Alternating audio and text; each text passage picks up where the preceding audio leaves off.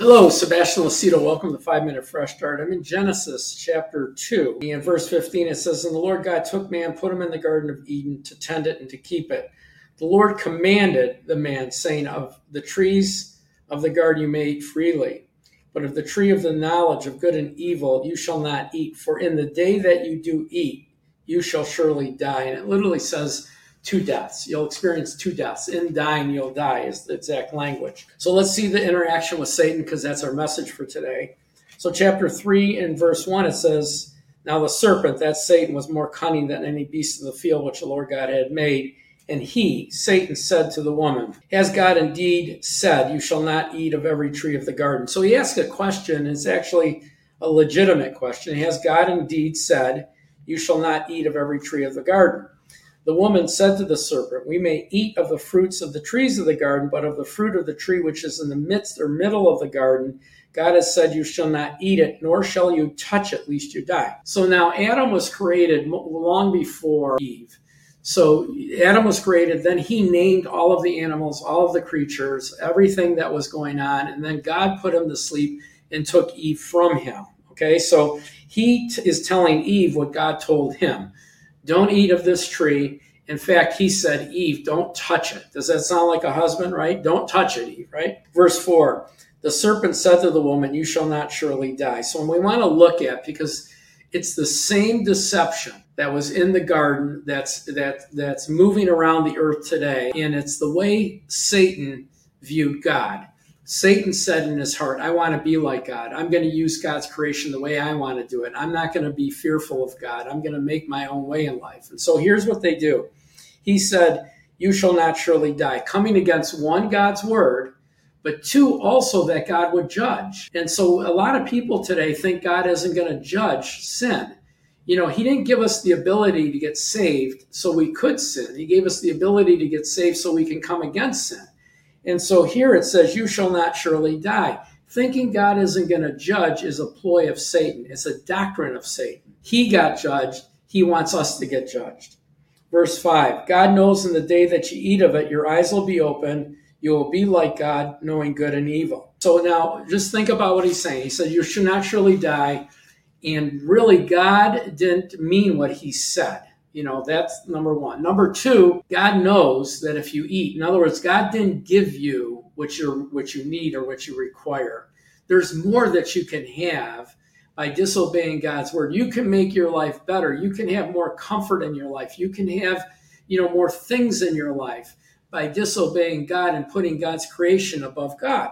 And so what he's saying there is you can use God's creation any way you want to use it.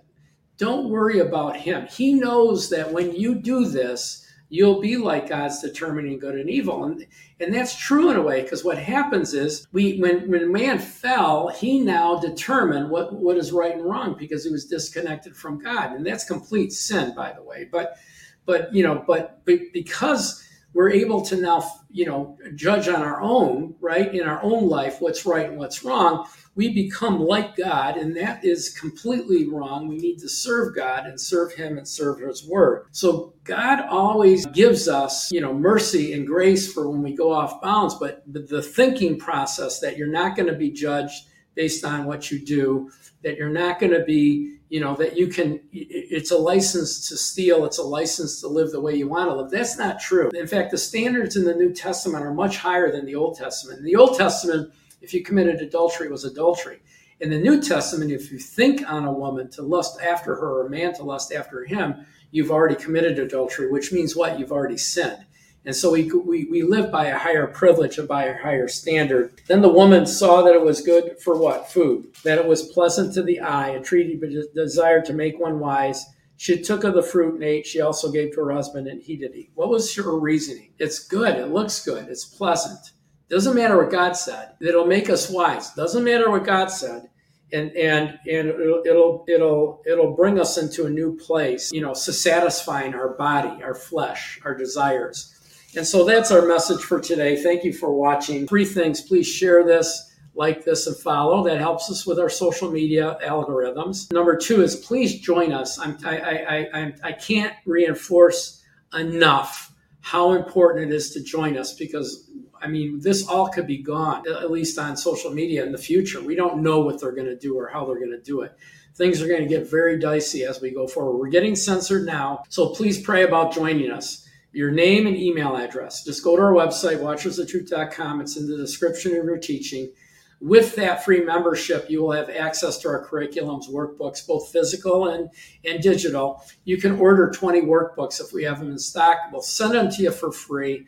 You get notes every week, which you can archive and do your own Bible study on. And you'll get our uncensored blog because we don't post it to social media. You'll get that sent to you every Friday. And then lastly, pray about becoming a member, partnering with us to teach people about what's coming, how to go in it and through it, and really teaching about maturity and sound doctrine, similar to today. I mean, just understanding what the culture has changed. We're trying to change back. We're trying to bring truth. So you can join us for $25 or more. We're praying for 400 new donors this year. And you can give as little as 10, but we're praying and desiring that we have 400 new $25 or more donors, and you can be one of them. Join us on our journey. God bless you and have a great, great day. Thanks for watching.